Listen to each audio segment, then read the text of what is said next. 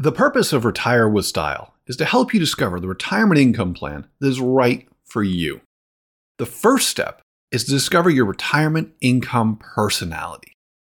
Start by going to risaprofile.com/style and sign up to take the industry's first financial personality tool for retirement planning.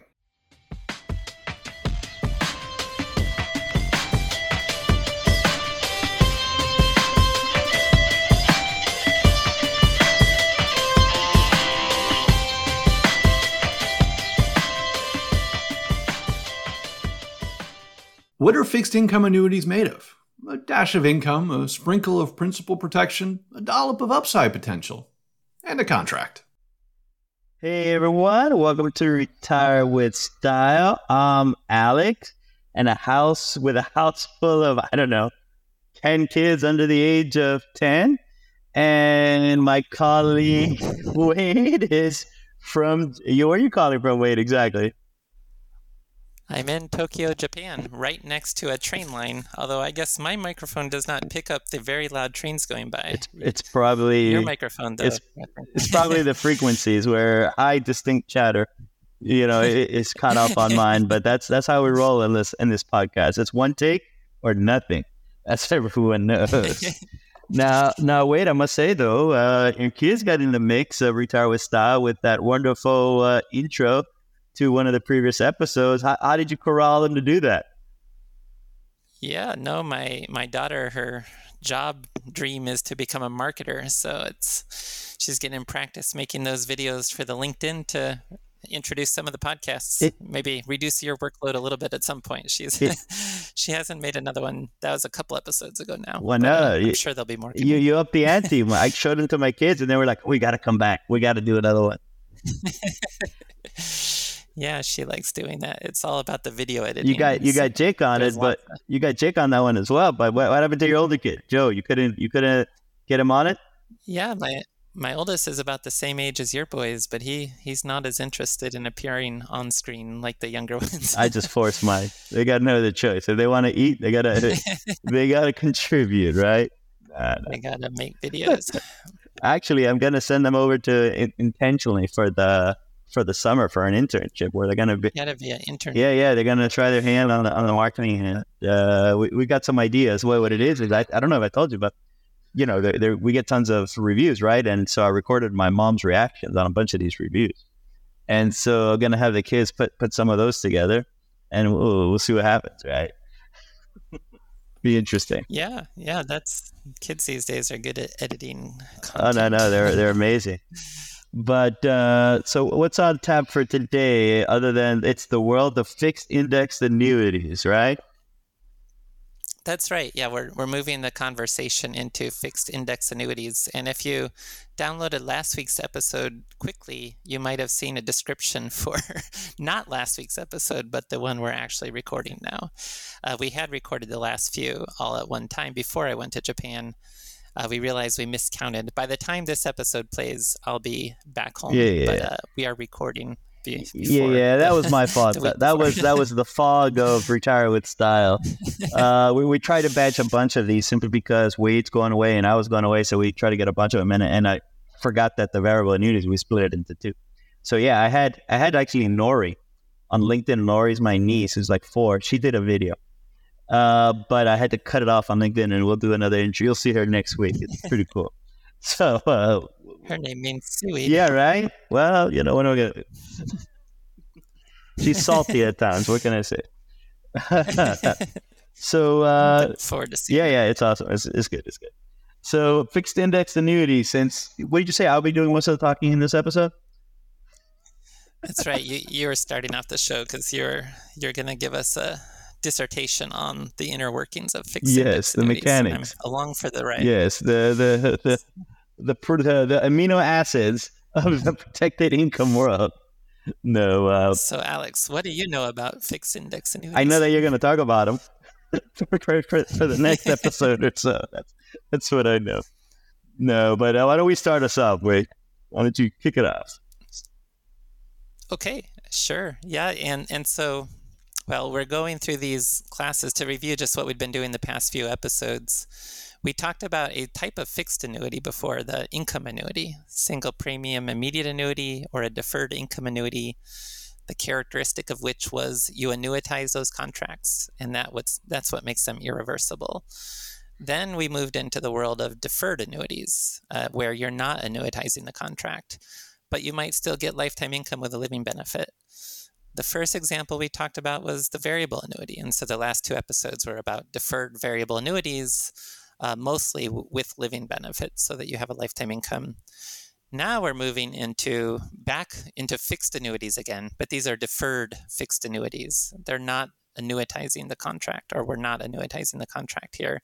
We can get the lifetime income with the living benefit, but a fixed index annuity is a type of deferred fixed annuity where the index is you're going to be credited. The term used for the return on these, like what is my return on a fixed index annuity, it's technically called crediting interest. The interest that you're credited would be linked to the performance of an external market index, such as the S&P 500, but there's many other options we can talk more about. There's a lot of low volatility type indices, which generally will give you more upside exposure. We'll dig into the whole process of how that works in the episode. That's even becoming a cottage industry, the sort of the indices. Right. And no joke, it really is. But even before we get to this, just because when you were talking, you reminded me of a couple of questions we've been getting.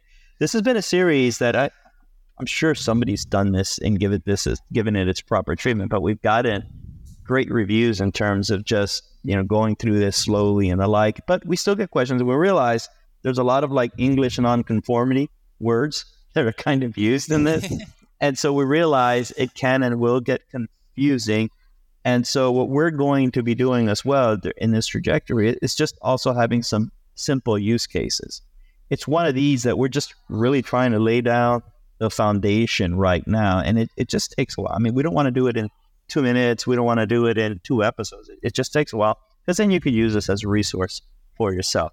But we will be, really breaking it down in use case terms, so you can answer the questions. Okay, I have this amount of money. What exactly do I do if I go in this direction or that direction? So bear with us. We will get to that. But again, how do you dig a 10-foot hole? You dig, right? And so we gotta just do this process right now. Yeah. We're first talking about how these annuities work, but then we'll continue this arc and we'll get into how to choose an annuity or how to apply an annuity into a financial plan and so forth. And we'll continue with the series because since recording that last batch of episodes, we talked about we weren't sure what the next episode was going to be about.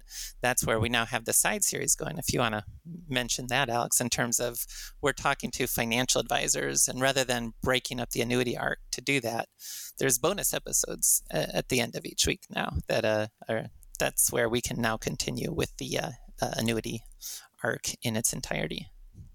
That's great. And so what are some general features that you have for the fixed index annuities as we begin this process? Mm-hmm. Yeah, so to just get our juices going here with the annuity world, these are deferred annuities, so they have a lot of the same features as deferred variable annuities, and that's, like I said, you're not annuitizing the contract, so you do have a contract value that's liquid. If you want to get it all back in the early years of the contract, there may be a surrender charge that would take away some of that.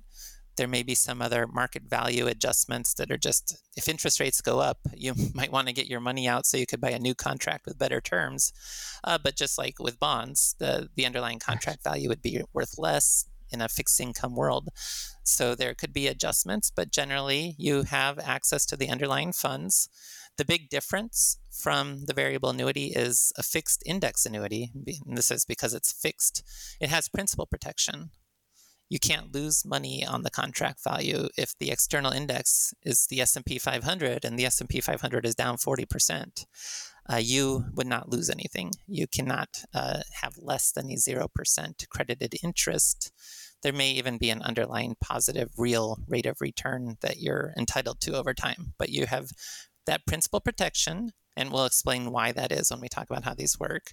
And just like with the variable annuity as well, if you're using these for lifetime income, you simply can add an optional guaranteed lifetime withdrawal benefit.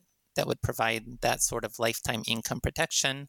But you might be more likely to use these as well as an alternative to just having bonds, because they have this principal protection, they have tax deferral, they have that liquidity we talked about, and they may be on an after-tax basis especially competitive with the types of returns you could expect from other bond holdings in your portfolio. Well, even though these are linked to a stock index, usually you wouldn't really treat these as an alternative to holding stocks, or as sometimes in a very simple marketing language, the fixed index annuity is claimed to give you the upside of the stock market without the risk of the stock market. And that's not the case. What we're really talking about is these might perform well compared to other bond holdings. And that's how they should be And approached. again, this goes back to even the first words out of our mouth when we started this arc, which is still view this within the concept of a construct of an insurance sort of solution, but there is some upside here simply because they are pegged to indices. But it's not an apples to apples index comparison either. But to Wade's point, they could be seen as potentially fixed income options, if you will. I would say, Wade, sorry, go on. No, go ahead. I would say... I was introducing them. Oh, okay. No, in addition to these things, I would say, simply because these have been popular for the better part of a long time, let me say it, why do you think what do you think they do from a behavior standpoint that kind of also makes them intriguing as opposed to just the straight up financial planning piece? Well, a big part of the conversation around annuities is to talk about how they can increase your risk capacity so that if you have this protected income, you don't have to be as worried about stock market downturns. And for your other assets, that might make you more comfortable investing more aggressively. Now, with the fixed index annuity, it has a principal protection. So 2022 is a good reminder. Stocks and bonds both experienced double-digit losses. Well, a fixed index annuity would have credited you with 0% if your anniversary date was like the January 1st, 2022 through the end of 2022, you would have had a 0% credited interest. You were not exposed to the double-digit losses of stocks or bonds if you had linked to a stock market index like the S&P 500. And because of that bonds have interest rate risk. You can lose on bonds. If you had the fixed index annuity behaviorally, you might have felt more comfortable investing other assets in stocks because you did have that principal protection in place. And so that would be one of the big behavioral potential benefits you'd see with replacing bonds with a fixed index annuity and then being able to feel more comfortable investing other assets more aggressively. Is that what you were hoping I was going to say there, Alex? Yes. One can only dream. No, I would add to this the seeing this on the balance sheet as well. Able to see the assets on the balance sheet. It's a nice little. Oh, I see what slide you're on. Okay. Wow, I think that's a good one as well. I glossed over that. No. Let's bring it back. Bring it back, big guy. No, I think that's actually pretty good. The other behavioral benefit is, and that's compared to an immediate annuity, like a single premium immediate annuity or deferred income annuity. Sometimes people aren't comfortable with those because the asset disappears. You pay the premium, you get a monthly income for the rest of your life, but you might feel poorer because when you look at your portfolio statements, the present value of your income annuity doesn't show up. That's not the case with a fixed index annuity. You're not, quote unquote, sacrificing the asset. And I do see that was the answer you were fishing for when you asked that question. And by the way, what do you mean by slides? I don't know what you're talking about. This is off from the top of my head. So I have no idea what you're talking about. So moving on, though, there are some, you know what I thought of? Remember Wayne's World? Wayne's World, that kind of thing.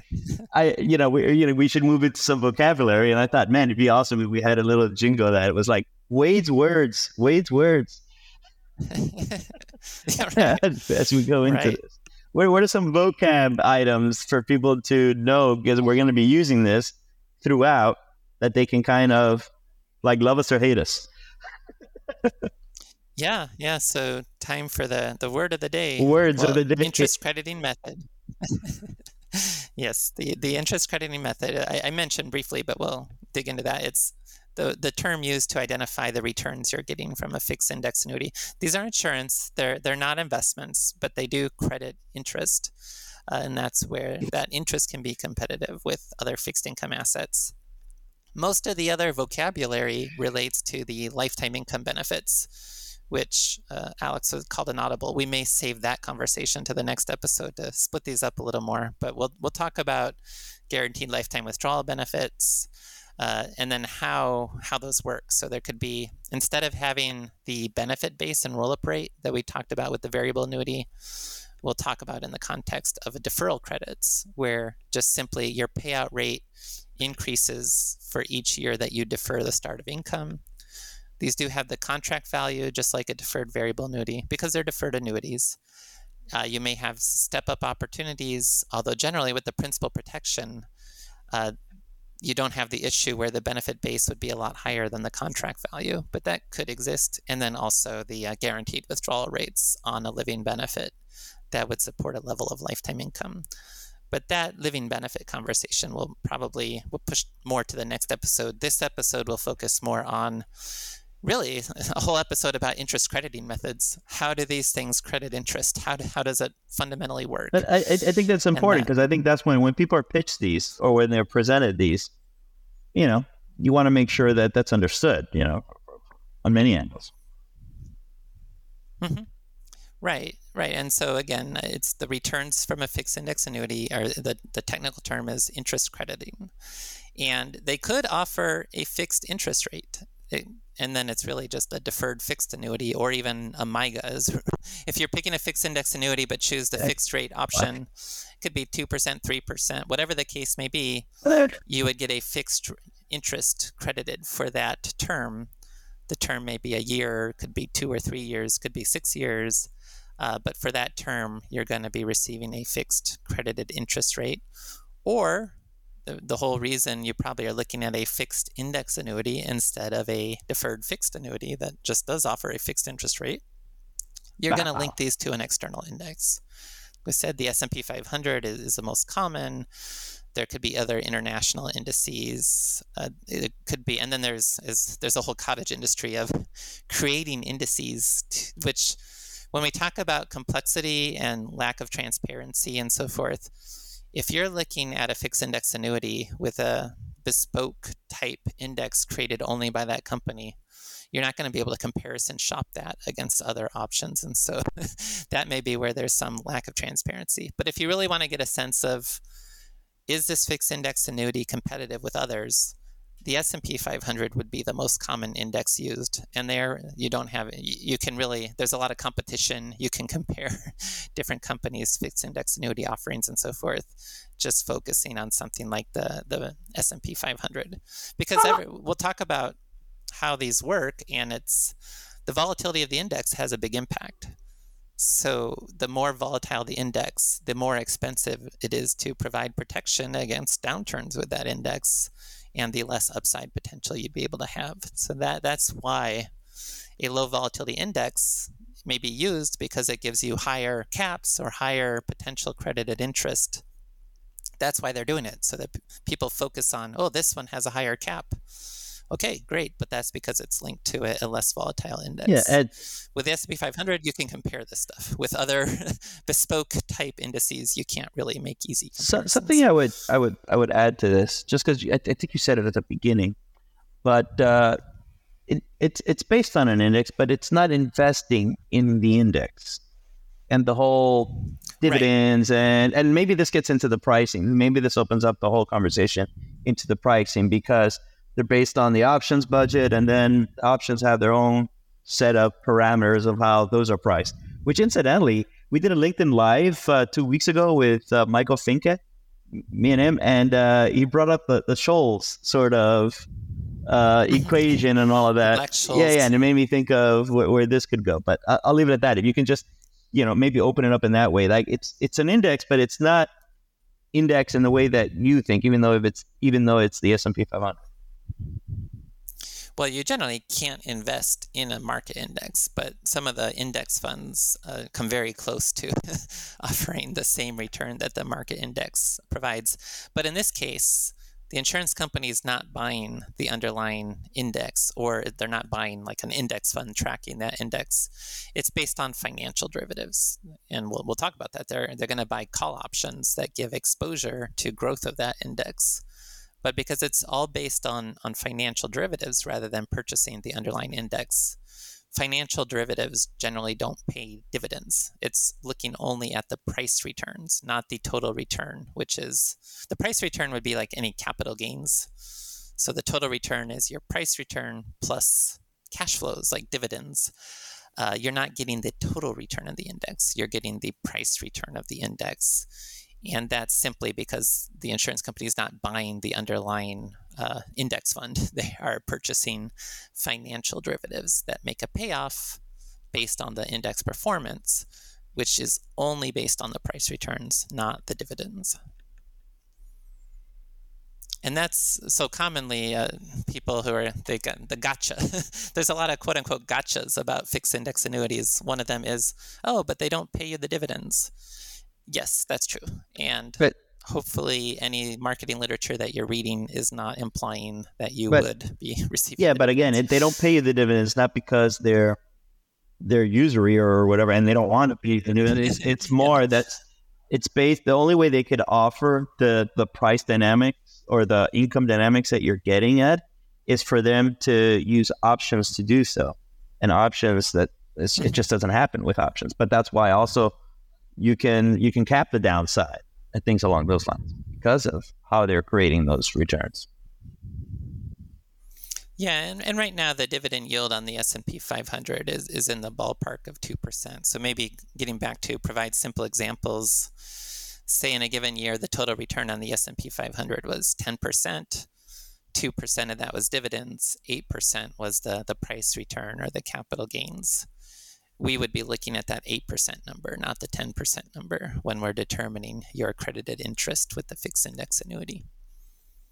Are you a financial professional looking to learn more about the RISA and retirement income best practices? Well, if you are, you should join our Retirement Income Masterclass on Monday, August 28th and Tuesday, August 29th. You can sign up at risaprofile.com/advisors. That's risaprofile.com/advisors. Okay. The other aspect of these is fixed index annuities, again, to emphasize, because the term fixed is in the name, they have principal protection. And this is all about, we're really going to now explain why they have principal protection. And you're not exposed to losses. If it's linked to the S&P 500 and the S&P 500 is down 40%, you're not experiencing a 40% loss. You would get a 0% credited interest for that term. And that's an important aspect of not having to be worried about those losses. Now, of course, in exchange for that, you're not going to get the full upside of the market either. But that's what we're really going to be explaining now. Okay. So Shall I go first? Yeah. You're on a roll, Wade. I don't want to do continue. Well, let's also talk about how fees work first, and then we'll explore the dynamics of the interest crediting. So another quote-unquote gotcha about the fixed index annuity would be this idea that often they're marketed as no fees. And then, of course, nothing is free. So, of course, the idea of quote-unquote no fees is a bit of a marketing gimmick.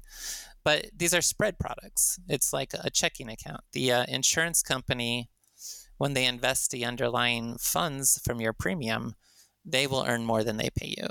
And so there's an internal spread, just like a checking account. The bank does not, they're going to be earning more interest than what they're paying on the checking account rate and so forth. That's the idea behind how fixed index annuities work. But when we say they don't have fees, that's in comparison to variable annuities. There's no underlying funds. It's like, because they're not buying the stock market index. So there's no underlying fund that they're buying. So no fund expenses, and also no mortality and expense charges, unlike variable annuities. So these are similar. That's where the idea. So these are similar then to, from a spread product pricing standpoint. This is like a SPIA and a DIA in that sense. They're not like variable annuities, because variable annuities, remember they have underlying investment pools. And so you're paying for the quote unquote investment management of those in addition to other fees, but you can kind of see it line item for that. Here, to Wade's point, it's an underlying index, but it's not even an index like the S&P 500. It's an option based on the index. So it's really how much can they price and buy the option for relative to the return they can provide. And part of the return that they're not providing is what they use to fund themselves. Mm-hmm. Yeah. And so that's where the fees come in terms of an internal spread there, where just they're going to keep part of the interest they're earning, and they're going to use the rest to buy those financial derivatives. Now, that being said, there could be some fees. There could be surrender charges in the early years of the contract.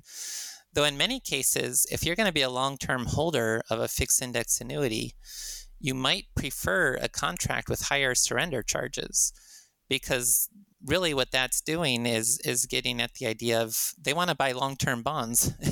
And if people can just get out of the contracts early on, that damages all the other holders of these contracts. So by having a higher surrender charge schedule, that may allow them to buy less liquid, longer maturity type assets that can provide a higher yield. And so you might find better terms on contracts that have higher surrender charges. Now, that being said, if you do need to get your money out sooner and you exceed, usually there'd be like a 10% free withdrawal amount before the surrender charges are applied.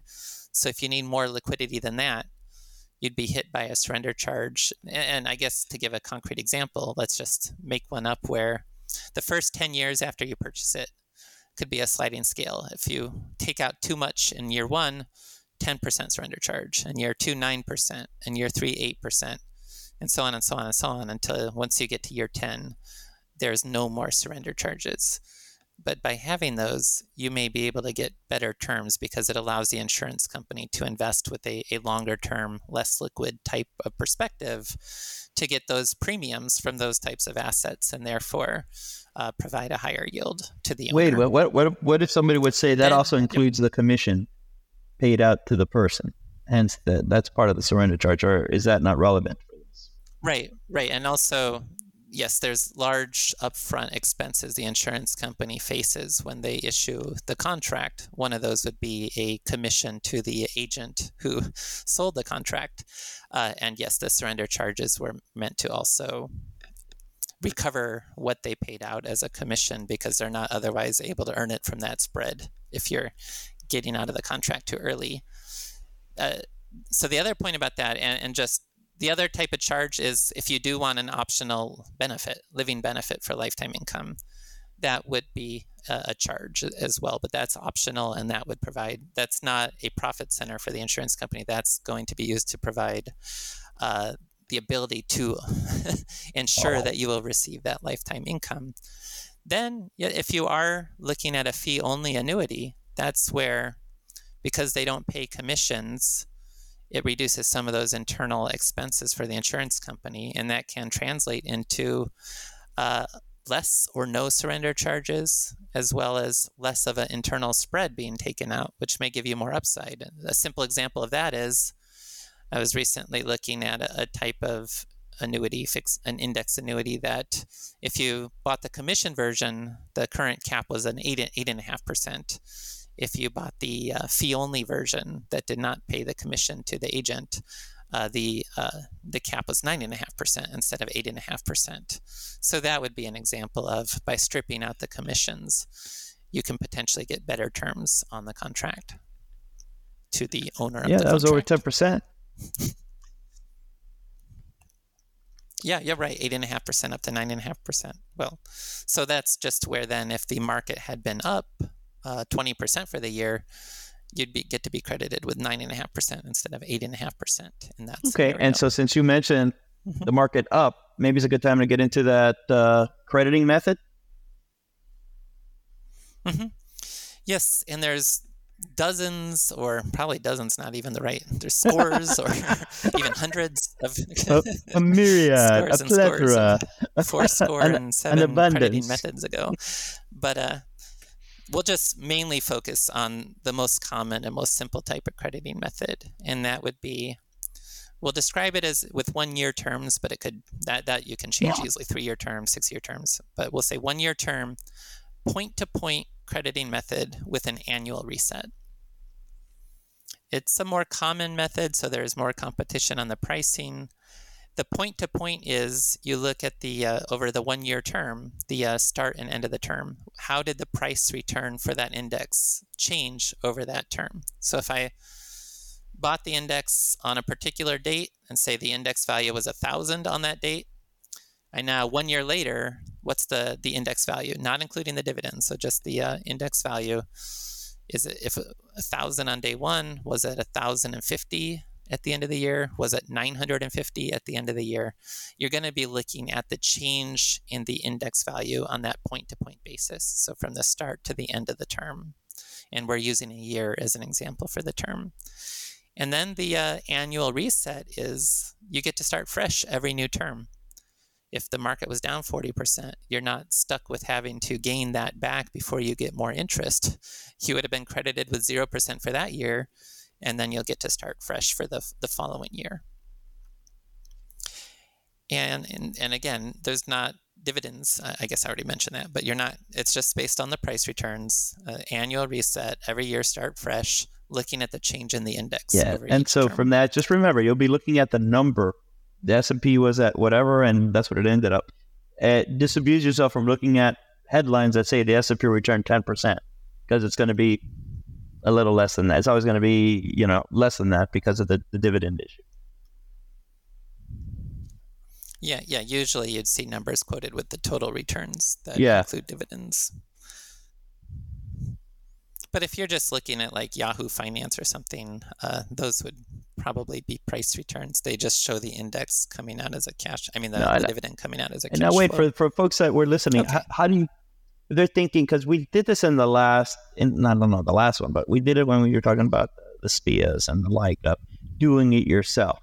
What do they make it? Not saying they should do it themselves. This is even more complicated than the SPIA. But what's the basic mechanics around this? How does the insurance company kind of do this, if you will? Mm-hmm. Right. And to be clear about like the SPIA, you can't create mortality credits by yourself. So you can't really recreate a SPIA by yourself. With a fixed index annuity, you can't create the living benefit by yourself because it's about the longevity risk and the risk pooling. But you could create a do-it-yourself fixed index annuity, not for lifetime income, just for the underlying return structure. And the process is, so this is where the principal protection comes into play. You're going to buy enough bonds so that with the interest those bonds pay at the end of the term, they'll grow to be the value of the principal. So let's try to create examples around this. If, say, interest rates are 5%, and I'm going to put $100 into the contract. So what I would need to do is buy approximately $95 worth of bonds. It won't be exact, but the 5% interest applied to what I put into the bonds would then grow to be $100 at the end of the term. And if simple math there, if it was about $5 left over after buying enough bonds to protect principal, that $5 is going to be used for two things. Part of that will be to go to the insurance company for that. That's the spread aspect. They're going to take some internal fees from the remainder. And this is where the idea of, well, if I do this myself, I don't have to pay the insurance company that part. But then the remainder is the options budget that's going to then be used to purchase financial derivatives to provide the upside exposure to the linked market index. So call options would be giving you the right, but not the obligation to purchase the index at a particular price. And so what a call option does is, if I'm going to buy a call option on day one, the index value is 1,000. So if I buy a call option at a strike price of 1,000 for 1 year term, 1 year later, if the index lost value, I would just let the option expire and not do anything. And that's where the bonds protected my principal. I don't get a payout from the call option that I purchased. I have principal protection. But if I bought that call option and the index goes up to 1,050, well, I have the right to purchase the index at 1,000. And how that then works is I'll get that $50 payout, or I'm now switching to 1,000. It's okay. But I'll get the payout, the additional gain of the index over the strike price from the option. That's my payout. And that's where I get the upside exposure from.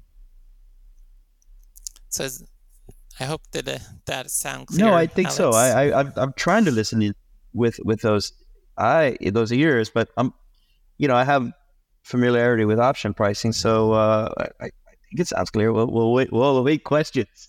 But also keep in mind, we'll have we'll have a lot of use. We'll have an episode or two where we really start just talking about case studies and things like that, just to make it clearer at least. Go on, Wade. Yeah, and then so there's many different ways this crediting method could also work beyond what we're seeing thus far. But the more common ones would be either you have some participation rate in the market gains, or you have a cap on the market gains. And the participation rate's generally not going to be 100%, just because it would be kind of a coincidence if the price of the option precisely matched the amount of the options budget to give you 100% upside exposure. In this example I was saying earlier, okay, so we put $100 into the contract, interest rates are about 5%, so we're putting about $95 approximately. It'd have to be a bit more than $95 into bonds. That grows to provide the principal protection, but from the remaining $5, say $1.50 goes to the insurance company, $3.50 is left. So we're going to use $3.50 to buy a call option on the market index. Now, suppose the call option costs $5, or I should maybe use a different number since I already used $5. $4 is the price of the index option. So the participation rate, what percentage of the market gain would I get? It would be that $3.50 divided by the $4. Yeah. And that would be the participation rate. Call options are very fluid. And just why bonds? Why put the $95 in bonds? Because, you kind of have to get it so that when the term ends, you're going to get all the money back. And so it just depends on whatever interest rates are. Wade's just using an example. It's $95. That way, when you're done, you get back the full 100. But again, the options pricing is very fluid based on the volatility of the underlying index. For this case, usually it could be stocks, but based on the volatility, so based on the up or down price on that, based on what the strike price is that you're in the money for, the current risk-free rate, and the maturity terms, and you can get into a whole Greek alphabet of figuring out the right pricing for this, but it changes. It's not something that's steady. It just changes over time, and so it's a little trickier. It's a little tricky to kind of lock something down, if you're thinking I'm going to buy it 3 months from now, but let me see what the price is right now. That'll most likely change. Right. And you're just talking about the Black-Scholes options pricing formula. That's from the Finke right, live LinkedIn live that we had. I was like, oh yeah, look at that. Let's bringing it back home. Let's take a moment to let the audience know that this show is sponsored by Retirement Researcher. You can learn more about Retirement Researcher at retirementresearcher.com and subscribe to our newsletter, where you'll receive weekly actionable information for your retirement planning benefit. Retirement Researcher is an online community devoted to helping you create the retirement income plan geared towards your goals. Right. And that's where at each term, we need to unpack that a little more about the terms can change each term because of this issue that options pricing changes. But before getting to that, just to continue, I think participation rates are less common these days. What you would see more generally is the cap. So like I was saying in this example, you're not getting 100% participation, but you get that participation no matter how high the price index was. What you'll generally see is 100% participation up to a cap rate. And what that is we need to raise more money. So we're going to sell a call option with a higher strike price, which would then mean if the market grows even more than that, we have to give up any of those additional gains. But we would, in this example I was giving, where we had an options budget of $3.50, the call option was $4. We need to raise another 50 cents. So we'd figure out how high can the cap go, where we can sell a call option to earn the 50 cents to give us 100% participation up to that cap. And that's how a fixed index annuity with a 0% floor and a cap, and at the time of this recording, for a 1-year fixed index annuity linked to the S&P 500, you're probably going to find caps in the ballpark of like 10, 11, 12% in that range. And that's just based on where interest rates are today, as well as the Black-Scholes option pricing formula that Alex was talking about there. The cost of now, options. wait, just to show how dynamic these things could be, I'm not expecting you to know this off the top of your head, but this is something that a year ago, or even 2 years ago, you're talking about, 10, 11, 12% was, you weren't in that ballpark at all. Right. Oh, yeah. In 2021, you may be and this is, so getting back to those options, it was really interest rates. Oh, when yeah. interest No, rates I know got why. extremely low. Yeah, you can see it. It's like, okay, if the interest rates are under 1% on like a 10-year treasury, now I have to put like $99 into the bonds to provide the principal protection. There's very little left to provide upside. The options budget will be tiny. And so you may have been looking in 2021 at caps of 2 or 3% versus that 10 to 12% today. And that's actually, for an upcoming episode, we're going to talk about registered index-linked annuities. So this can just be a little bit of teaser. But that's why they became so popular a couple years ago. It's because they gave you some downside risk in order to offer more upside exposure, since fixed index annuities were not able to offer much in the way of upside effectively, exposure due to the very there was low no interest spread rate after environment. buying. There was no fuel after buying bonds. So instead Right. of pushing against a ceiling that was unmovable, effectively they dug deeper. Like they allowed losses, you know what I mean, if you will, to give themselves more ammo. Right. And so that's interest rates are going to be the main driver of all this, because they're going to tell you how much is left over to purchase upside after you protected principal. But then the factors that go into pricing the financial derivatives is also important. And you listed those, and the most important of those is that implied volatility of the underlying index. The more volatile the index, the more expensive the call option to buy exposure to the upside of that index. And that's why, well, if I can create a low volatility index, maybe I can offer a cap of 18% on that instead of 12% on the S&P 500. And so then when people are looking at the rate sheet of the different options, I see, oh, S&P 500, 1-year term, 12% cap. Oh, but this low volatility index, 1-year term, 18% cap. I want that 18% but you got. And so that's I was gonna say, you got to be. I know, but you got to be tricky, right? I mean, all this stuff is still, in my view, efficiently priced to some extent. Someone's taking a bet on the volatility. That's still a bet, and so this is where Branislav may be a good potential guest or something like that to bring in, who knows this inside and out. But the reality is, why maybe you'll do a better job at elucidating this than I will. But again, if it's high volatility, the option is going to be higher simply because volatility just means a lot of volatility, but it could be on the upside, it could be on the downside, right? But it's harder to price it. Hence, the folks that are selling you the options are going to try to cover themselves. Hence, it's just going to be more expensive. It's going to be more expensive to the degree that they think it's fairly priced. Right. And this is all based on underlying financial derivatives. So if the everything else being the same in terms of the insurance company taking the same internal spread, at the end of the day, it shouldn't really make too much difference what index you choose, what crediting method you choose, and so forth, because it's all based on the same underlying pool of financial derivatives. It's just back to that point from earlier. With the S&P 500, pretty much all the fixed index annuity providers offer that one. And so you can compare Well, company A, the cap is 10%. Company B, the cap is 11%. Company C, the cap is 12%.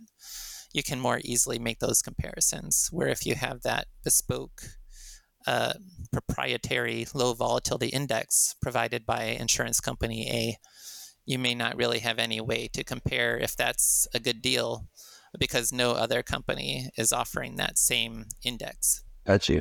And Wade, just we're 43 minutes in. How do you feel about, is there another topic to continue in this episode, or do you want to take a little respite and continue next week? What do you think? There's probably just a couple more. Well, it's an idea that you brought up, but to emphasize it again, like two more brief points. And then that's why I'm asking. Yeah, and the first of those, you did mention this, but to emphasize it again, and this is another one of the quote-unquote gotchas used sometime. At each renewal of each new term, this process repeats. So I buy the FIA with the one-year term, the point-to-point with annual reset. The insurance company is telling me the cap right now is 12% because they know that when they buy the financial derivatives, that's what they can do. 1 year later, this process restarts. They have to purchase enough one-year bonds to protect the principal, and then they have to figure out what's the remaining options budget. Then they have to use that to purchase the new financial derivatives to provide the upside exposure. Because we have no idea what interest rates will be a year from now, and we have no idea what the cost of financial derivatives will be a year from now, they can't tell me what the cap will be for the next term 1 year later. They have to wait and see. And that's why the insurance company needs to have the ability to adjust those parameters every term.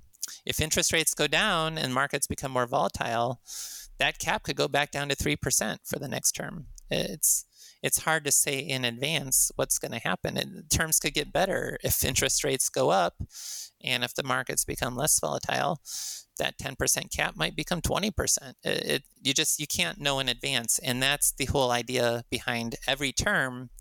The insurance company needs the right and ability to change the terms based on where markets are. And then that gets into the whole issue of, well, do I want a 1 year term? Do I want a 3 year term? Do I want a 6 year term? If I pick a 6 year term, I'll know for the next 6 years what those parameters are. It will reset after 6 years, but I'll at least know what I'm looking at for 6 years. Sometimes people like having that certainty in place for longer as well. The longer the term, the more expensive. Yeah, so I say they're gonna. It's not free. You're gonna pay for that privilege. But yeah, based on how it works, it's not linear. Right, but it's not linear, and so then you can get more upside potential, and you can even find in today's environment over 100% participation rates on longer term, and that's just with the way the pricing works, where the options budget is greater than the cost of the financial derivatives. So I might find a 6 year term with 110% participation on the S&P 500. That means if the and that's now based on cumulative returns over the 6 years. Yeah.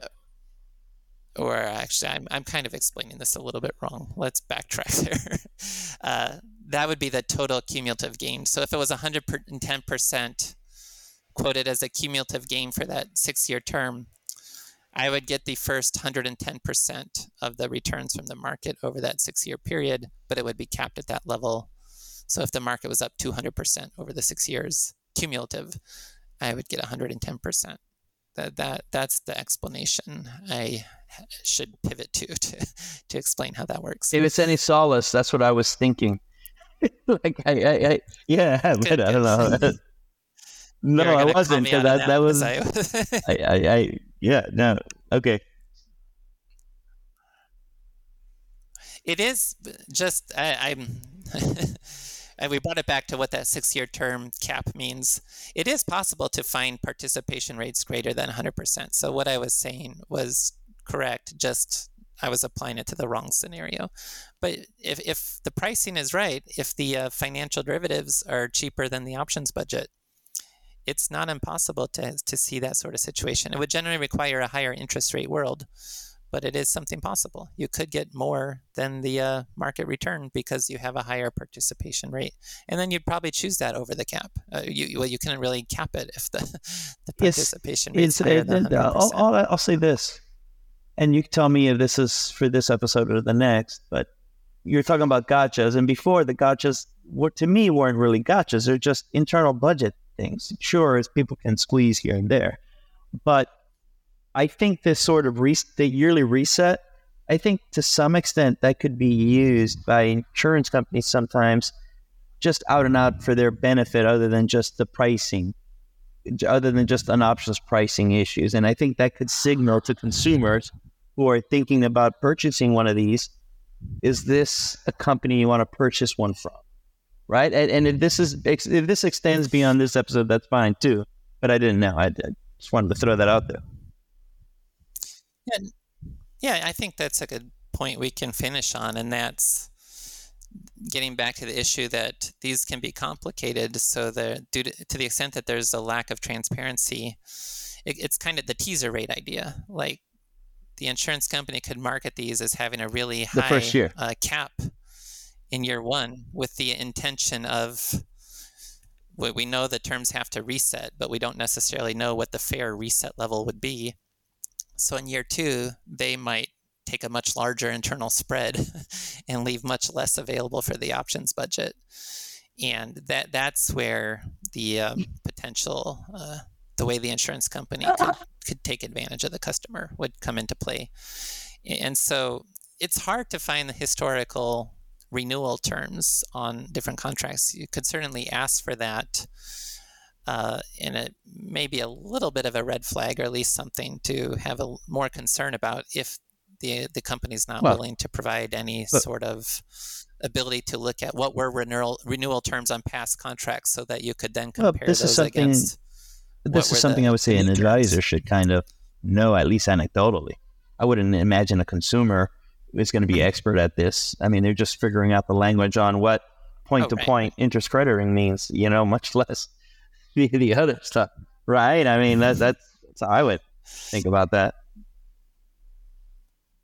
That's fair. I know we've got plenty of listeners who are developing spreadsheets to price their own fixed index annuities, and that's where this comment would be most relevant to. But yes, you're right. All right, Wade. Anything else?